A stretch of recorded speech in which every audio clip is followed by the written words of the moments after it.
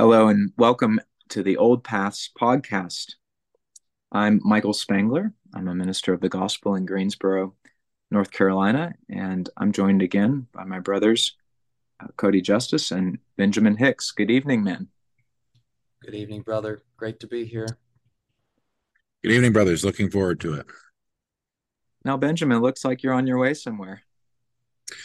That is correct. So presently, I've been invited to do some pulpit supply for some congregations in Arkansas. So I believe we're about to cross the border to Indiana at this point. So we've got a few miles ahead of us, but thankful to be joining you while my wonderful wife steers our vehicle in a most wonderful way. So we're thankful. Well, good. And thank you for serving our fellow Americans with the gospel. May the Lord bless. Good. Well, tonight our topic is gluttony. And we chose it because it is a urgent and pressing issue.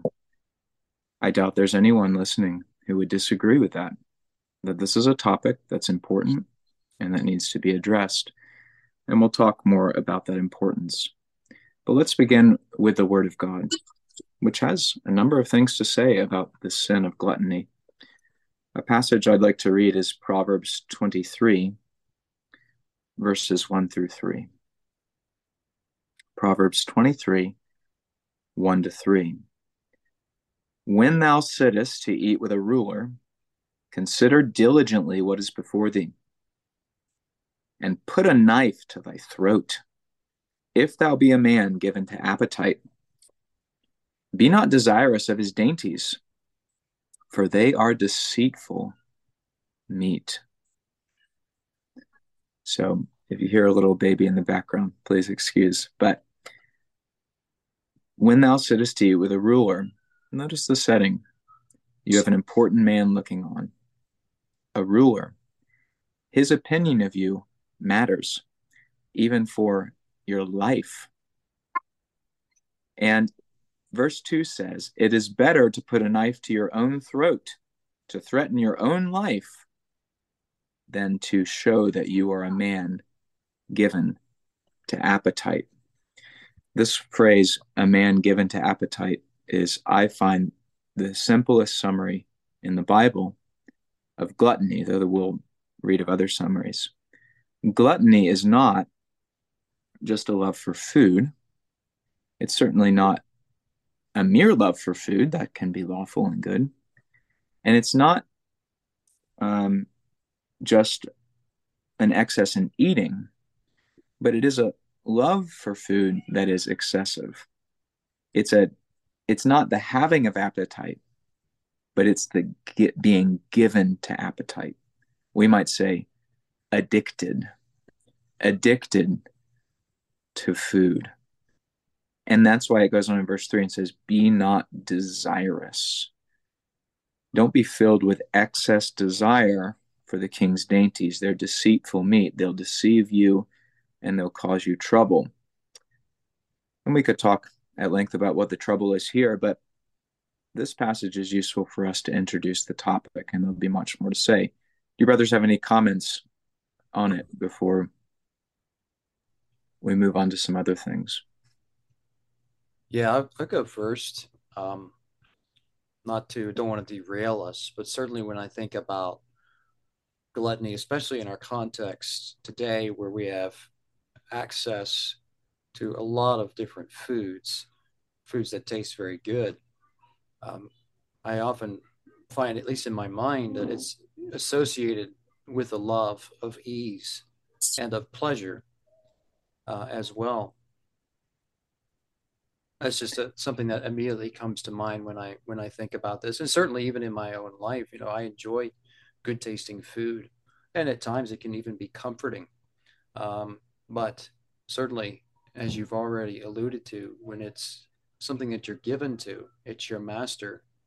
Um, that's where it's crossed over into sin. Yeah, so do you think it's good that food is comforting to us? Ought we seek comfort from food?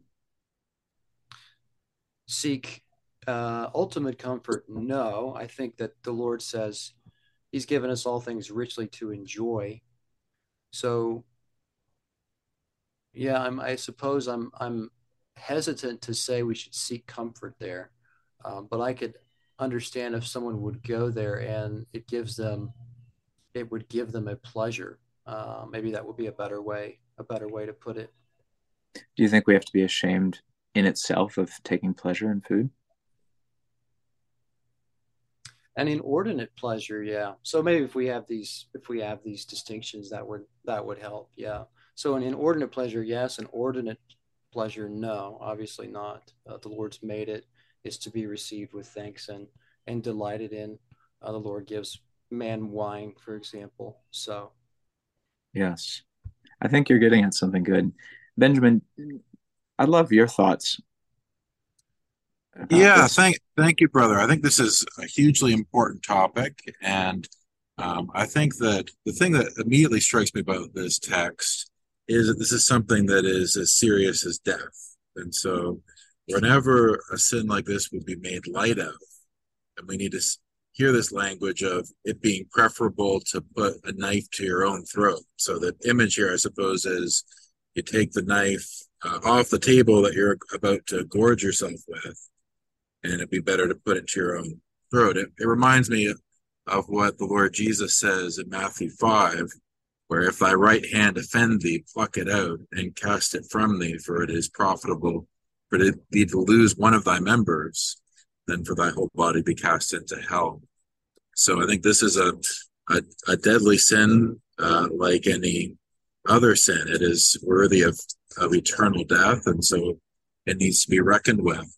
I do think that it is very clear to me that what we're looking at is a sinful desire and not a lawful desire. I think when you go to the creation account in the early chapters of Genesis, in Genesis chapter 2, verse 9, we read there, and out of the ground made the Lord God to grow every tree that is pleasant to the sight and good for food. And I think there you have a principle that God gave us taste and gave us appetite and gave us foods to enjoy. Um, and it was not in the lawful use of that there was any problem, but of course in the unlawful use of it. Of course, the original sin of Eve was that she desired that food which God had prohibited, which is the tree of knowledge of good and evil. And I think even the fact that is the archetypal sin, we could say is something that deserves some meditation, I think. But certainly we ought to shy away from what the apostle refers to as the doctrine of devils in 1 Timothy chapter 3. And there, one of the things that the doctrines of devils is described is as the abstaining of meats. And then in verse 4 of chapter 3, he says, for every creature or creation of God is good and nothing to be refused if it is received with thanksgiving, for it is sanctified by the word of God in a prayer. So I think that if you read that chapter, it says that the lawful use of food is good and to be celebrated, and to just shun pleasure in food for its own sake and say that is an excessive, sinful, and perhaps as we'll get into, an idolatrous love of food, which is really the problem. Yeah, this is good. So I think we've seen that's clearly in the passage. I appreciate you bringing out how serious this is. And we've already touched on some important biblical principles in other places like 1 Timothy 4 that clarify this. So thank you. I think we've already come to the definition of gluttony, which is where I hope to go next. It's an immoderate love for food. It's a love for food that's beyond the bounds that that love should have. And I think it might help to clarify and gather some things we've already said. Love can be immoderate if it's not ordered unto the chief love, which of course should be a love for God. So a great statement as it relates to food is 1 Corinthians 10:31. Whether therefore ye eat or drink, or whatsoever ye do, do all to the glory of God. So God comes first.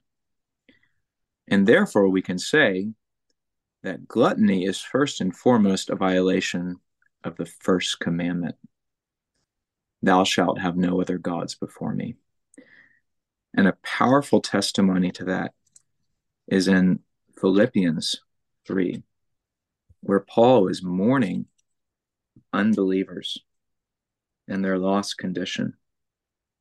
He says in verse 21, "For all seek their own, not the things which are Jesus Christ." And then he goes on, I was looking at chapter 2, but that's an excellent passage as well. But in chapter 3, in verse 18, "For many walk, of whom I have told you often, and now tell you even weeping, that they are enemies of the cross of Christ, whose end is destruction, whose God is their belly, and whose glory is in their shame, who mind earthly things." So clearly this isn't just about food, but he singles out the belly as the God of the enemies of Christ.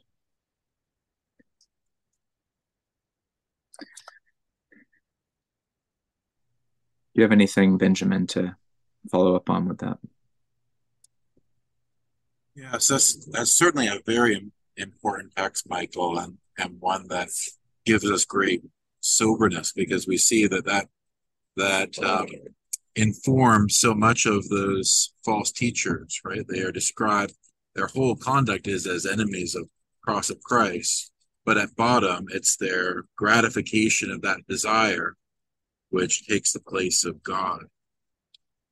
I think another text that would support is the general principle of, when we're talking about the first commandment, would be found in 2 Timothy. Now, in let me just bring that up for a moment. Yeah, in 2 Timothy chapter 3, verse 4, describes lovers of pleasures more than lovers of God, which I think encapsulates more than just gluttony, but the idea is this disordered desire. I think that Heidelberg Catechism, I think, has a really good summary in question 94. What does God enjoin in the first commandment? And there, part of the answer is that I learn rightly to know the only true God, trust in him alone with humility and patience, submit to him, expect all good things from him only, love, fear, and glorify him with my whole heart, so that I renounce and forsake all creatures rather than to commit the least thing contrary to his will. And then the question is, what is idolatry? Idolatry is instead of or beside that one true God who has manifested himself in his word, to contrive or have any other object in which man place their trust. And I think that where we would see a lot of people today, one of the things that they should be asking themselves is that when they feel stress or alienation or anxiety, are they seeking their comfort primarily from God, trusting in him, or are they looking to some of these other things? I think a lot of lonely people turn to the vileness of pornography. People turn to other things in order to not feel out of place. And I think sometimes food can take that place as well, an addiction to food that's ungodly. I just want to mention one other text, Michael, and in addition to the one you mentioned, it was interesting to me that in the Old Covenant, one of the most clear examples of an ungodly person in the law of Moses is the rebellious son in Deuteronomy 21. And this is the case of someone who is rebellious to his parents and then is brought out and executed for his rebellion. And I just wanted to read as well how that is described there in Deuteronomy 21, verse 20. And they say unto the elders of this city, this our son is stubborn and rebellious. He will not obey our voice. He is a glutton and a drunkard. And all the men of this city shall stone him with stones that he die. So shalt thou put away evil from among you, and all Israel shall hear and fear. And it does seem to me that there you get a clear indication that the sin of gluttony is also connected with other sins and often seems to feed them. In this case, perhaps it was that his love of food led him to steal from his parents or to otherwise be a drain upon people in a wasteful and a selfish fashion. But I think that one of the things that we see with sins is that they're often related to more fundamental, deep-seated problems. And ultimately, they relate to our relationship with God.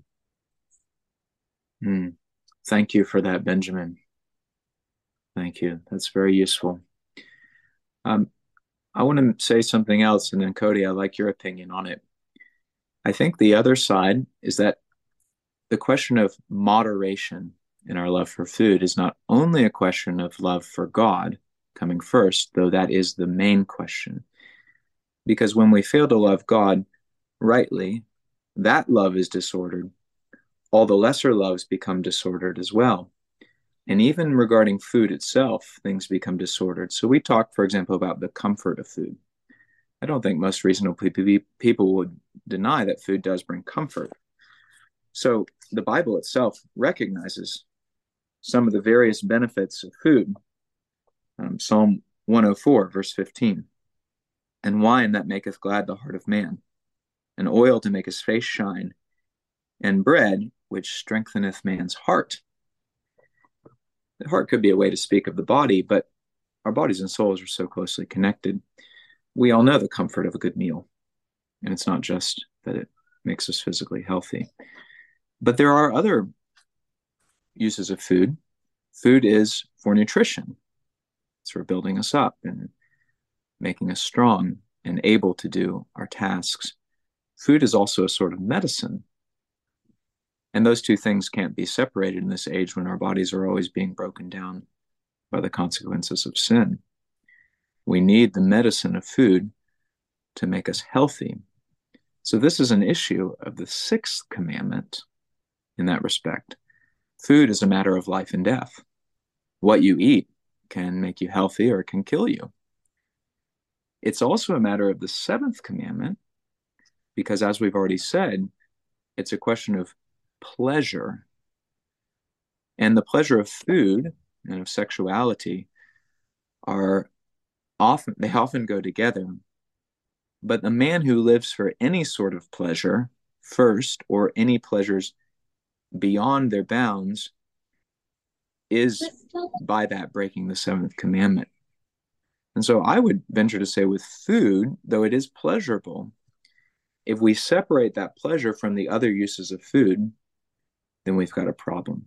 That's immoderate. If food is only for pleasure, and the illustration to my mind that is most helpful is, imagine you had a test tube of hamburger essence and you just drank it because you enjoyed the taste of a hamburger, but it had none of the nutrition of a hamburger, none of the medicinal value, none of the social benefit, none of the other benefits of food. It was only the taste of the hamburger.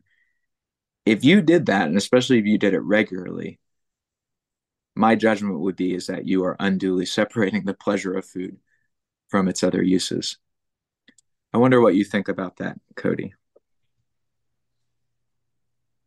To be honest, my mind goes immediately to sex and how the pleasure of that can be separated from the covenantal union, from procreation and things like that.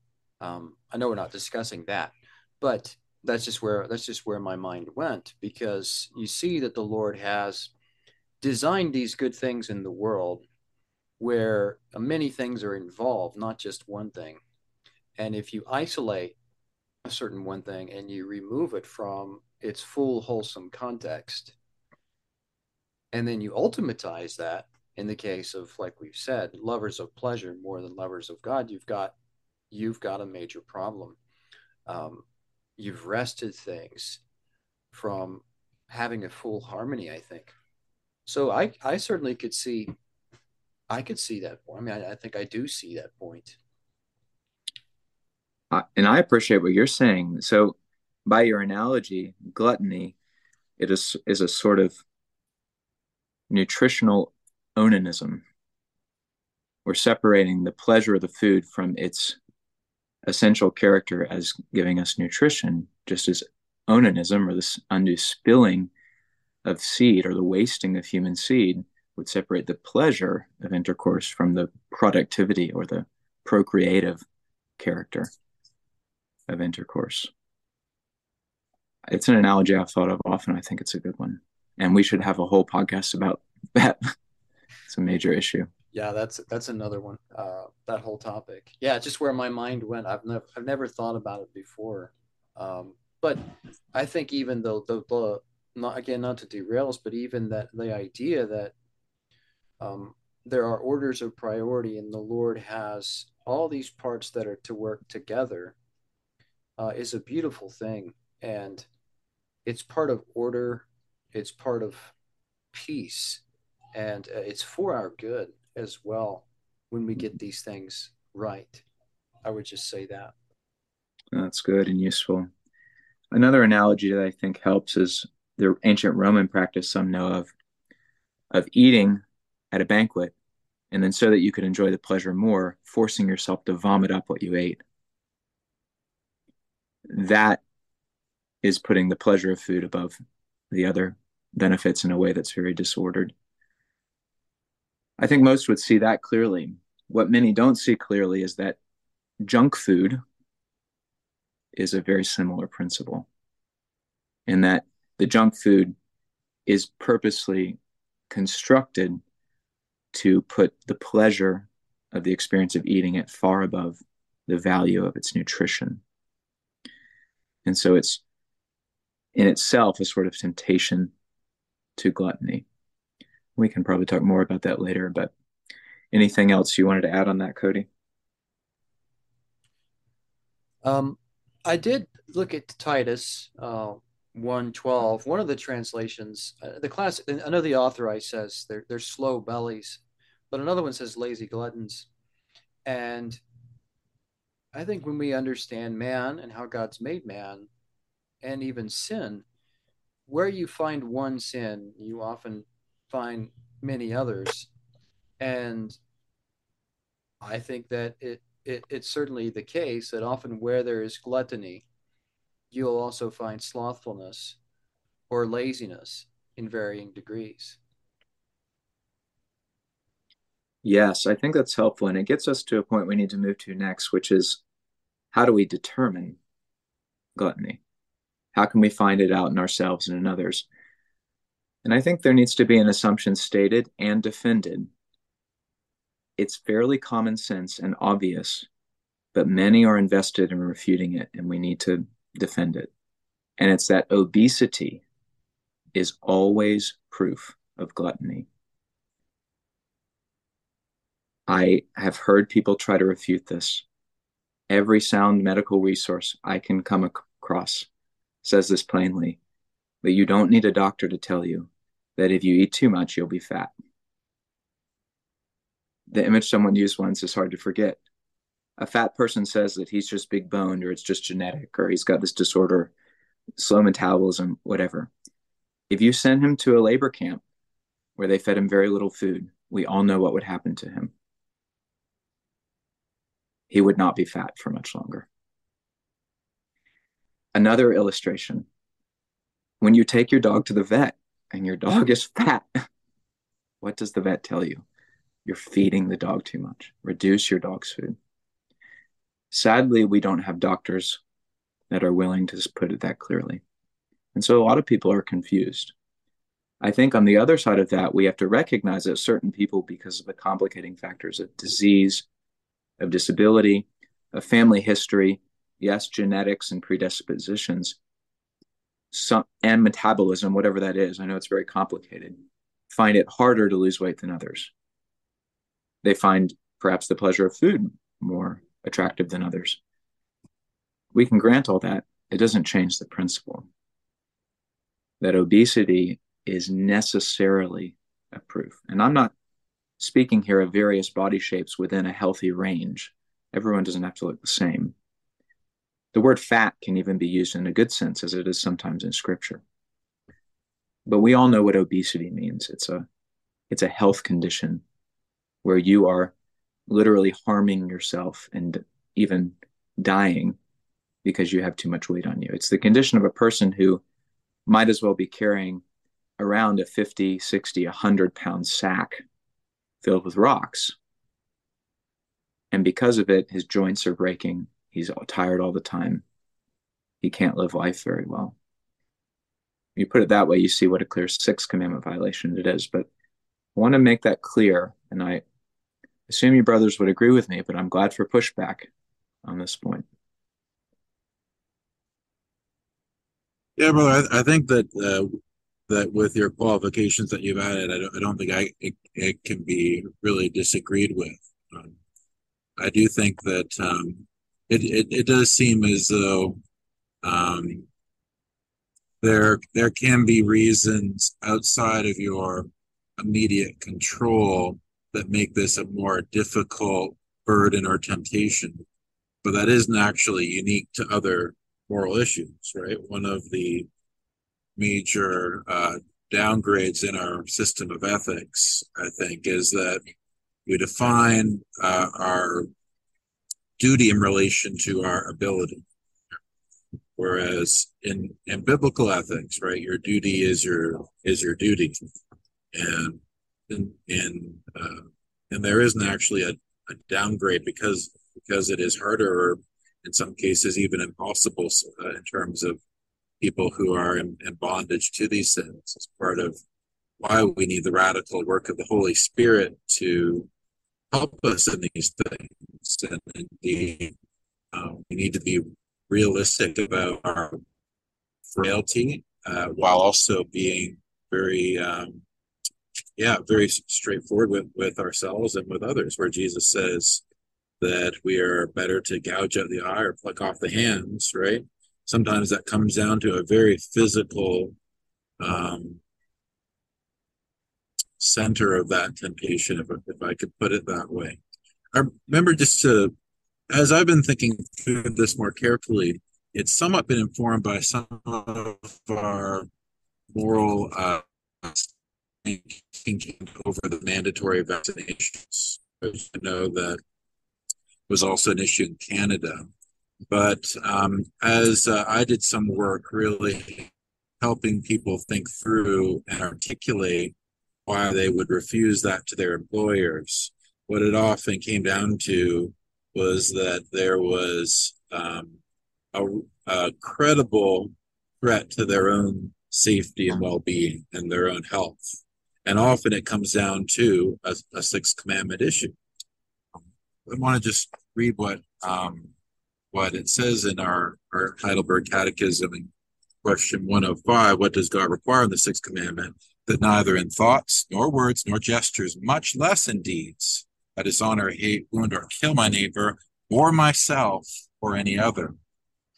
And so there's a principle there that even yourself, right, that to put yourself in danger or to harm yourself or even put yourself in a position where you might die is as much a sin. So there is a real connection with that as well that we need to take very seriously, because as we consider the worth of our own life, right, we're talking about the image of God in us, right? It's not something you can detach from God's honor when it comes to how we treat ourselves. And I think it's, while obviously what Paul is addressing in 1 Corinthians 6 is somewhat different, the principle I think applies especially for the redeemed saint, where he says in 1 Corinthians 6, verse 19, know ye not that your body is the temple of the Holy Ghost which is in you, which ye have of God, and ye are not your own. I think that this is the strongest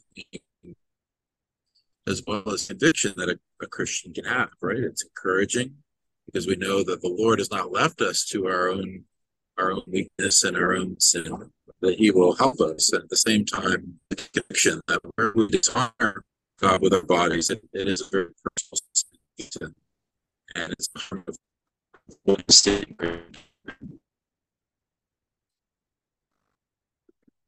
Yeah, thank you, brother. You broke up there at the end, but the message was loud and clear. And I appreciate that plain talk about the sixth commandment. And yeah, I, I'll ask Cody a question because I think this is important too. I trust you'd agree as well that obesity is always a proof of gluttony.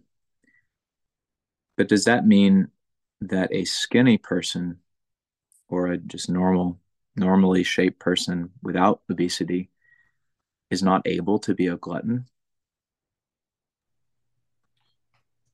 No, certainly not. Um, you don't have to be obese and still be a glutton, because your metabolism may be better, and you may be able to eat quite a lot, more than is necessary, and in moderate, inordinate amount, and it not really show up in terms of your weight. If just I may speak for myself, certainly that's more where I'm at. It is difficult for me to gain weight. It always has been, and I do have to watch that. Sometimes I can. Um, if I'm not careful, yeah, there's too much eating, and it's just mindless. And I've had to, just learn some principles there. So, yeah, you can be a glutton and yet not be fat. I 100% think that's true. Yeah, and I'd add that even if you're not eating too much, a mere excess love for the pleasure of food, there's an Epicureanism that can love food for its pleasure, but still be very moderate in the eating of it.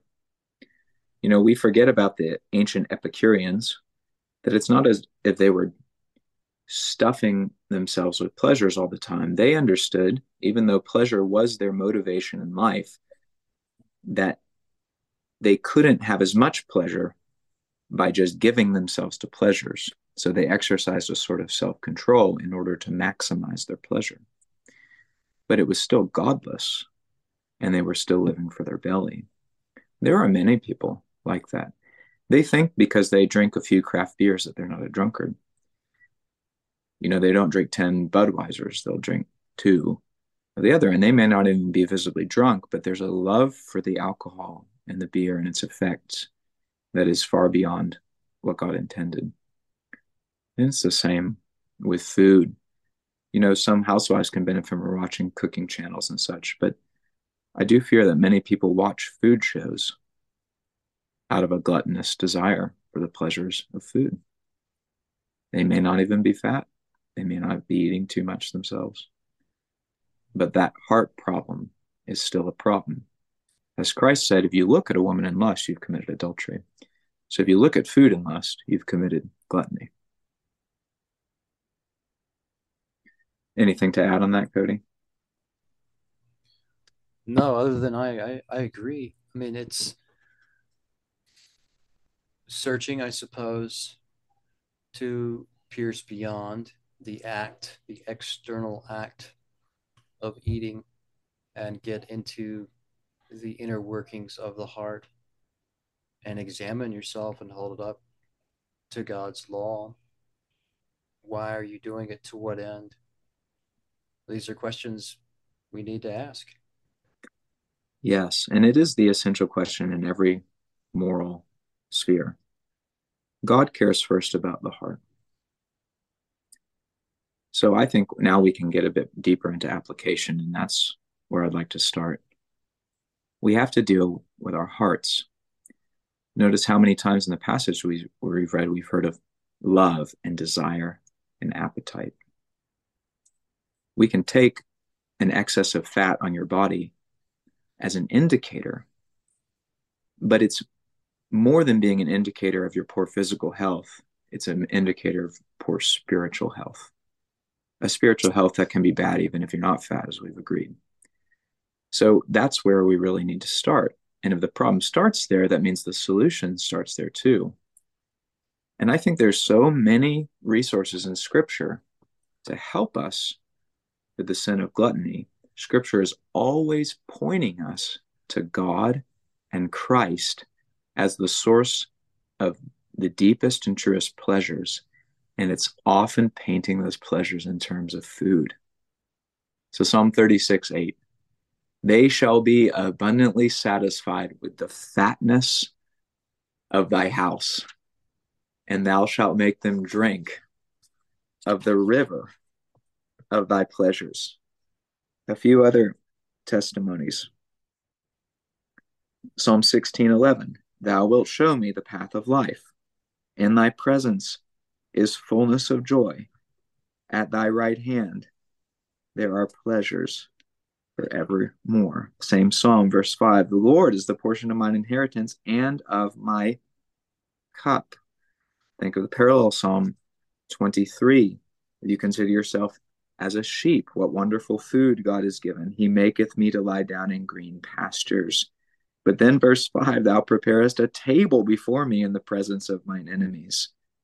Thou anointest my head with oil, my cup runneth over. And Psalm 4, there be many that say, who will show us any good? Lord, lift thou up the light of thy countenance upon us. Thou hast put gladness in my heart, more than in the time that their corn and their wine increased. I will both lay me down in peace and sleep, for thou, Lord, only makest me dwell in safety. It's all plain right there, isn't it? The solution to loving food too much is to replace it with the love of God. And by grace, that's what we ought to do. Benjamin, do you have anything to add to that point? Yeah, I think that, brother, this is extremely helpful, and I think that it goes to show how far we have to go into recovering Christianity today from antinomianism, even from churches and traditions that that would professedly be opposed to antinomianism. Sometimes it can creep in, and it is that within the covenant of grace, Christ redeems his people to a delight in his law and into a delight in these ways in which we're directed to his glory above all. And with that must necessarily come a kind of control over these appetites. I'm thinking of Proverbs chapter 25, verse 28. He that hath no rule over his own spirit is like a city that is broken down and without walls. And the idea there is that you're utterly vulnerable where you don't have that self-government, self-control that comes through the Holy Spirit. But where you do have it, you have this defense against the attacks of the devil and from your own carnal lusts. I think it's something to be much prized and delighted in. The other the other thing I would mention in that connection is that where this is lacking in particularly a man's life, I think that it can sort of impinge on even some fifth commandment issues. So you mentioned the sixth commandment, seventh commandment, but where we spoke about the fifth commandment, it is not only those who are under authority, but those who wield authority. And to me, it's very important that where you would look, for example, at the qualifications of a bishop in First Timothy, specifically says in chapter 1 of Titus that there is temperate. They are temperate as one of their qualifications, and that's not negotiable. And like any other qualification for office in the ministry, there has to be an exercise of ourselves in using these things in a proper way, not an unexcessive way.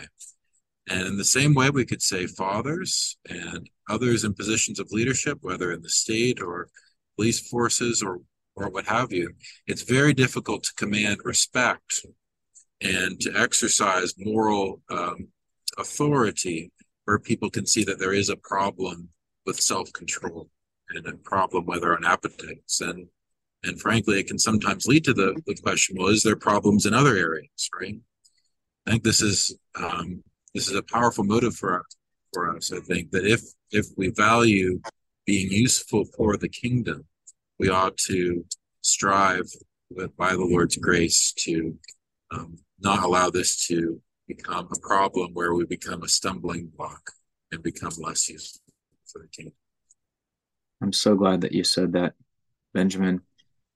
It's a huge problem. And I don't know about Canada so much, but America is the land of fat preachers. And it should not be. That kind of thing should be dealt with in church before they go to seminary, should be dealt with in seminary, should be dealt with in presbyteries sessions. But it's clearly not. And one person summarized what you were saying about moral authority to me this way. A pastor I love, and he said, Michael, no one listens to a chubby preacher. That's a funny way to put it, but you remember it. It's true. It's true.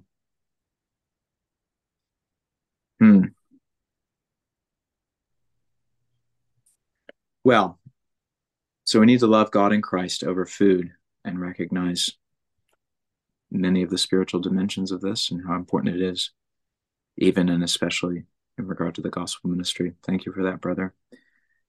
Cody, I think we need to talk, though, a bit more practically about moderation in eating, because we can't just talk about the heart. The heart comes out. And as it comes out, it needs to change the life. And so, yes, we ought to moderate our love for food by first having a love for God.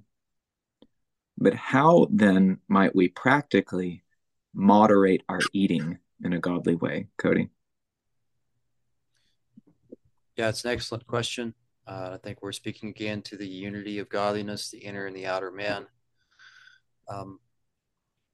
Immediately, my mind thinks real easy things that you could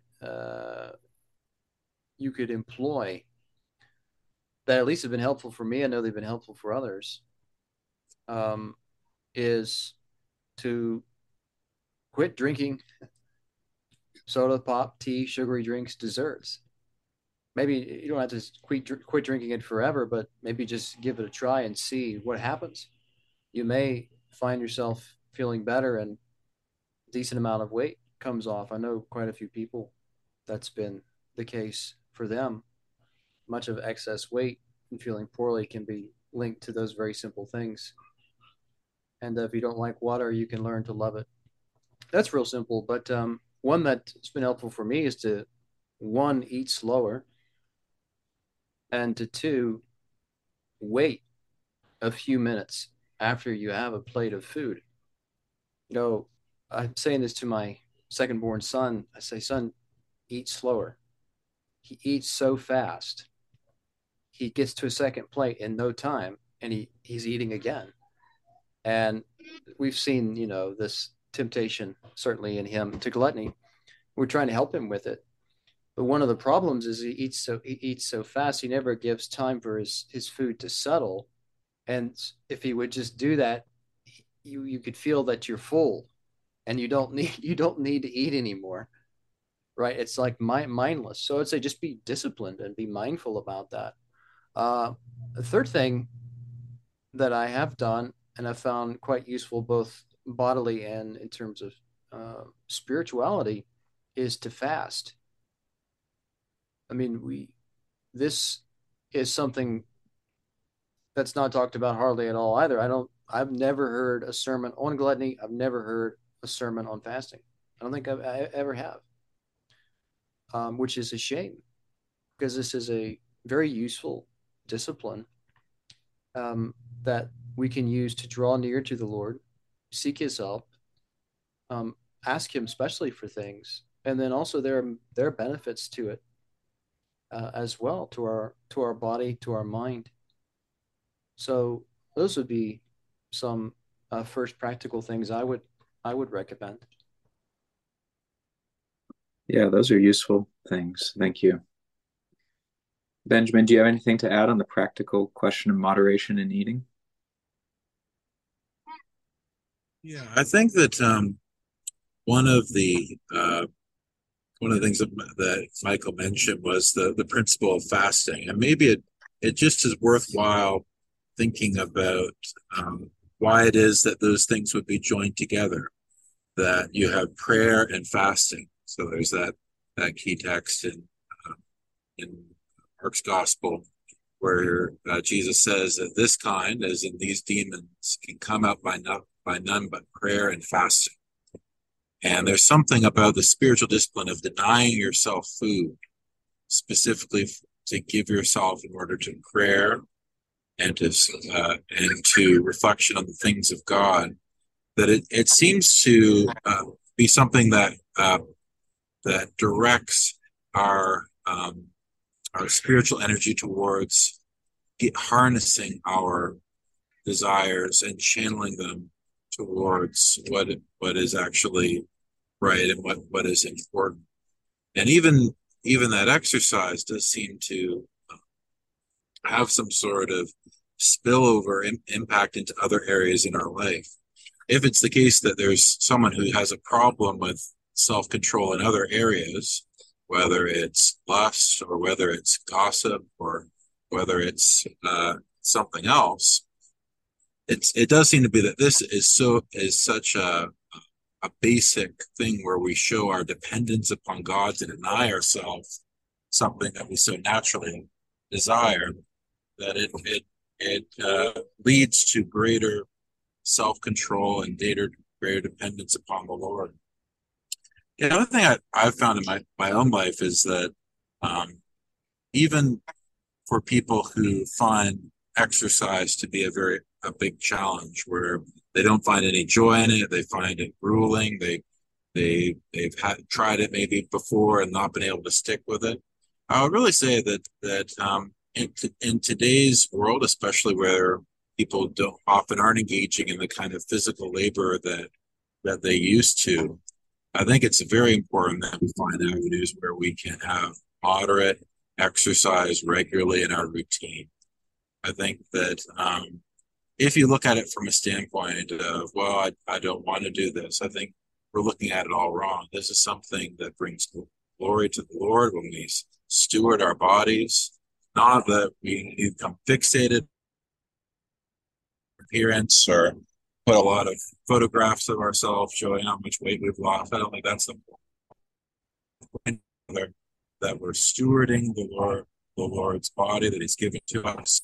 And as we do that, right, what I've found in my own life is that it increases your discipline in other areas as well.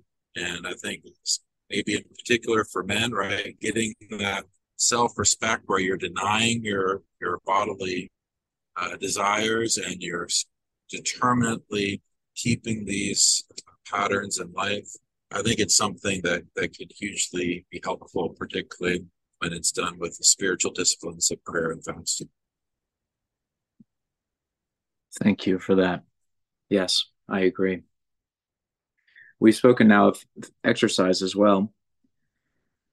I would just add that people shouldn't mistake exercise for being primarily beneficial because it burns calories. That's usually not as satisfying as people think. You can go on a 2 mile run and it'd be very difficult, and then drink a Coke and all your calories are back. And exercise actually tends to make you hungrier, so it can backfire. But all the benefits that Benjamin just spoke of exercise are very good. And that is not a small thing, the self control that it teaches that applies as well to eating. And if it's devoted as with a heart that loves God and a desire to grow in the grace of self control, then the Lord will bless it. And exercise is also good as you're losing weight for maintaining a good tone and strength to your body as well. Many other good benefits. Anything, Cody, to add about food or exercise? I would just say, don't be falsely shamed for pursuing martial virtue. I know that I've seen elements of that in the past year or so. even some dust ups online concerning it. I think it's good to pursue martial virtue and strength, especially for men. Mm. So that's just one thing I would say. Just a warning on the other side is if you're spending a lot of time in the mirror, uh, preening and all that, maybe dial it back. You might be coming toward effeminacy there, but otherwise, I think it's great. We need to. It's part of the sixth commandment. I would even argue is that we are to have a due bodily exertion. So Yes, I agree. And the more I've done it, the more I've seen the benefits. I'm thankful for some moderate exercise in my life. It's a fairly new thing for me, and the benefits have been evident, and I'm thankful. I would press it though, because I know this is an objection in some people's minds. One motivation people have in exercising is they want to look good. That's also a motivation in losing weight. Is that a good motivation for a Christian to have, to look good?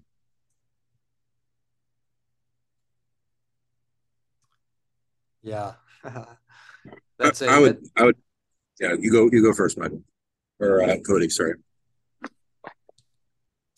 Okay, I'll go first.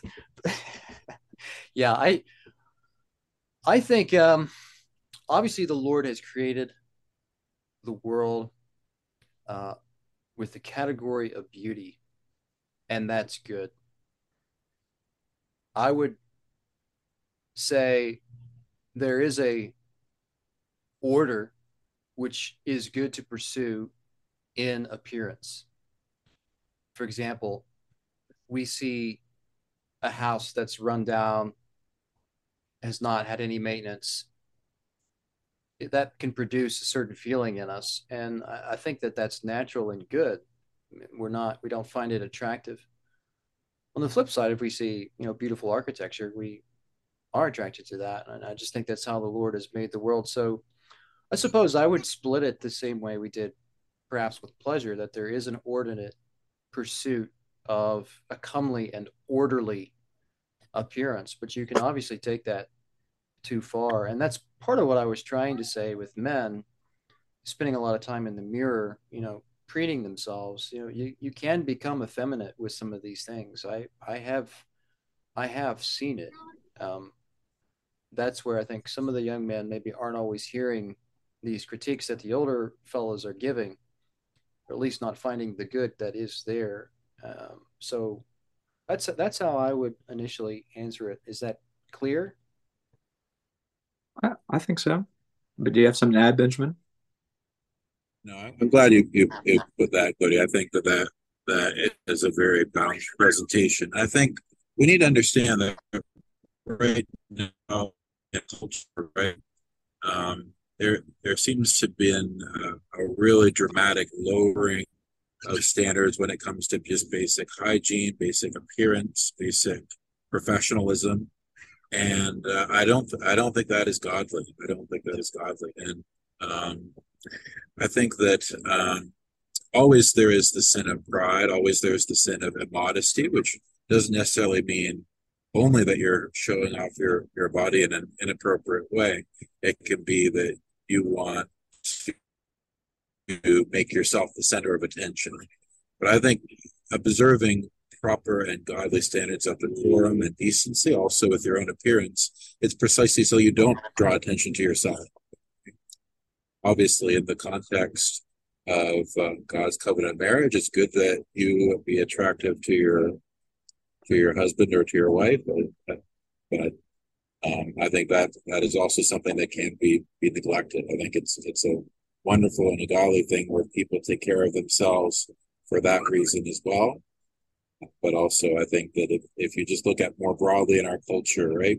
If you compare pictures of crowds from early in the 20th century to today, people would sort of scratch their heads and say, "What happened? Why was there such a dramatic infantilization of people's appearances and obviously, um, yeah, deterioration in their health and other things."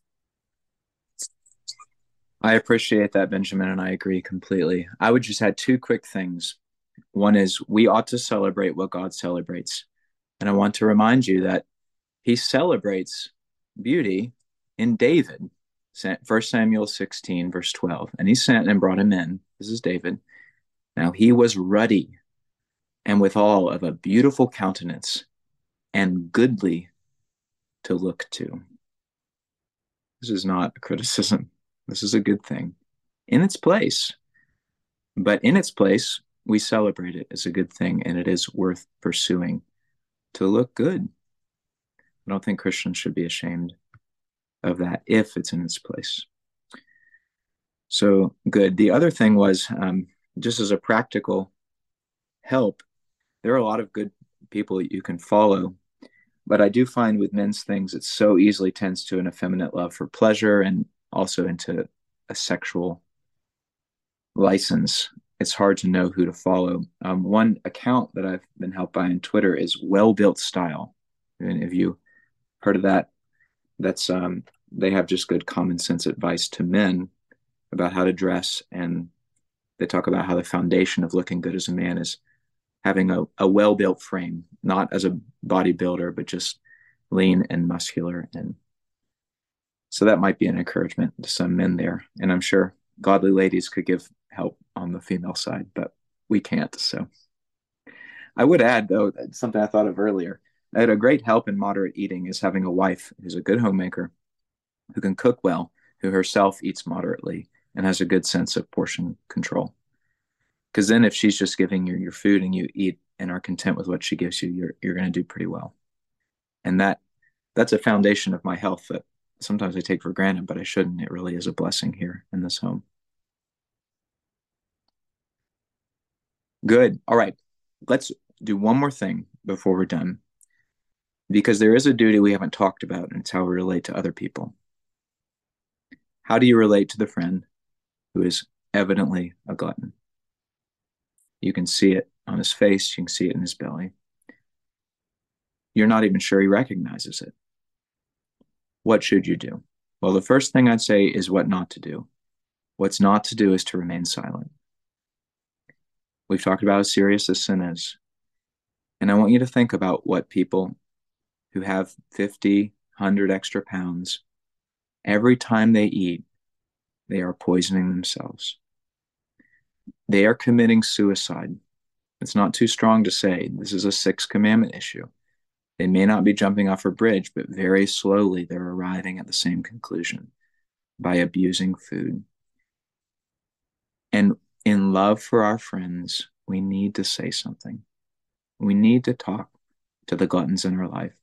Talk, of course, first about the spiritual reality of this sin and about their need to repent and love God and Christ and not food, but also talk to them about food and about their eating and offer as appropriate practical tips to help, knowing that's not the first thing. You need to deal with the heart. But I would counsel as well that when the fear comes and you think, well, he's not going to say something, he's not going to like it, or we're not going to be friends anymore, that's not necessarily true. Often Satan tempts us to that fear, and that fear also becomes an excuse not to love our brother by doing this duty toward him. And in my own experience, talking to people about this very thing and other sins, often people are grateful. They're grateful someone says something. They themselves might even have been thinking about it. And it's that word of loving admonition that will finally get them in gear to start fixing the problem. So don't withhold that from your brethren. Anything you brothers would like to add to that or to any other thing we've said tonight? I'll just bolster your point, which is excellent. Proverbs 27:6. Faithful are the wounds of a friend, but the kisses of an enemy are deceitful. And Leviticus 19:17. Thou shalt not hate thy brother in thine heart. Thou shalt in any wise rebuke thy neighbor and not suffer sin upon him. And you said this in your prayer before we began. Of whom shall we be afraid? Are we going to be afraid of even of our brother? Are we going to fear a brother in Christ more than we fear God? No, we can't do that. And we need to speak up, pray, and ask the Lord for courage if we see this. and trust that it's one of the means the Lord can use. That's good. Benjamin, do you have anything to add, brother?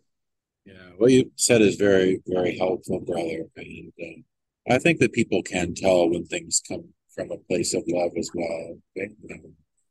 I think that where we love someone, we can find a way of expressing ourselves and a occasion of expressing ourselves that will communicate the kind of respect and gentleness and concern which the situation calls for.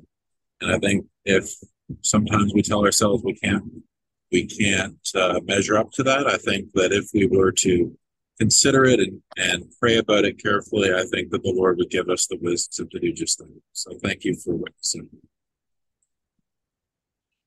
Yes, and I'd add one more thing, that as with any other sin, commit to people for the long term. You can't just talk to someone and his sins are going to be fixed the next day.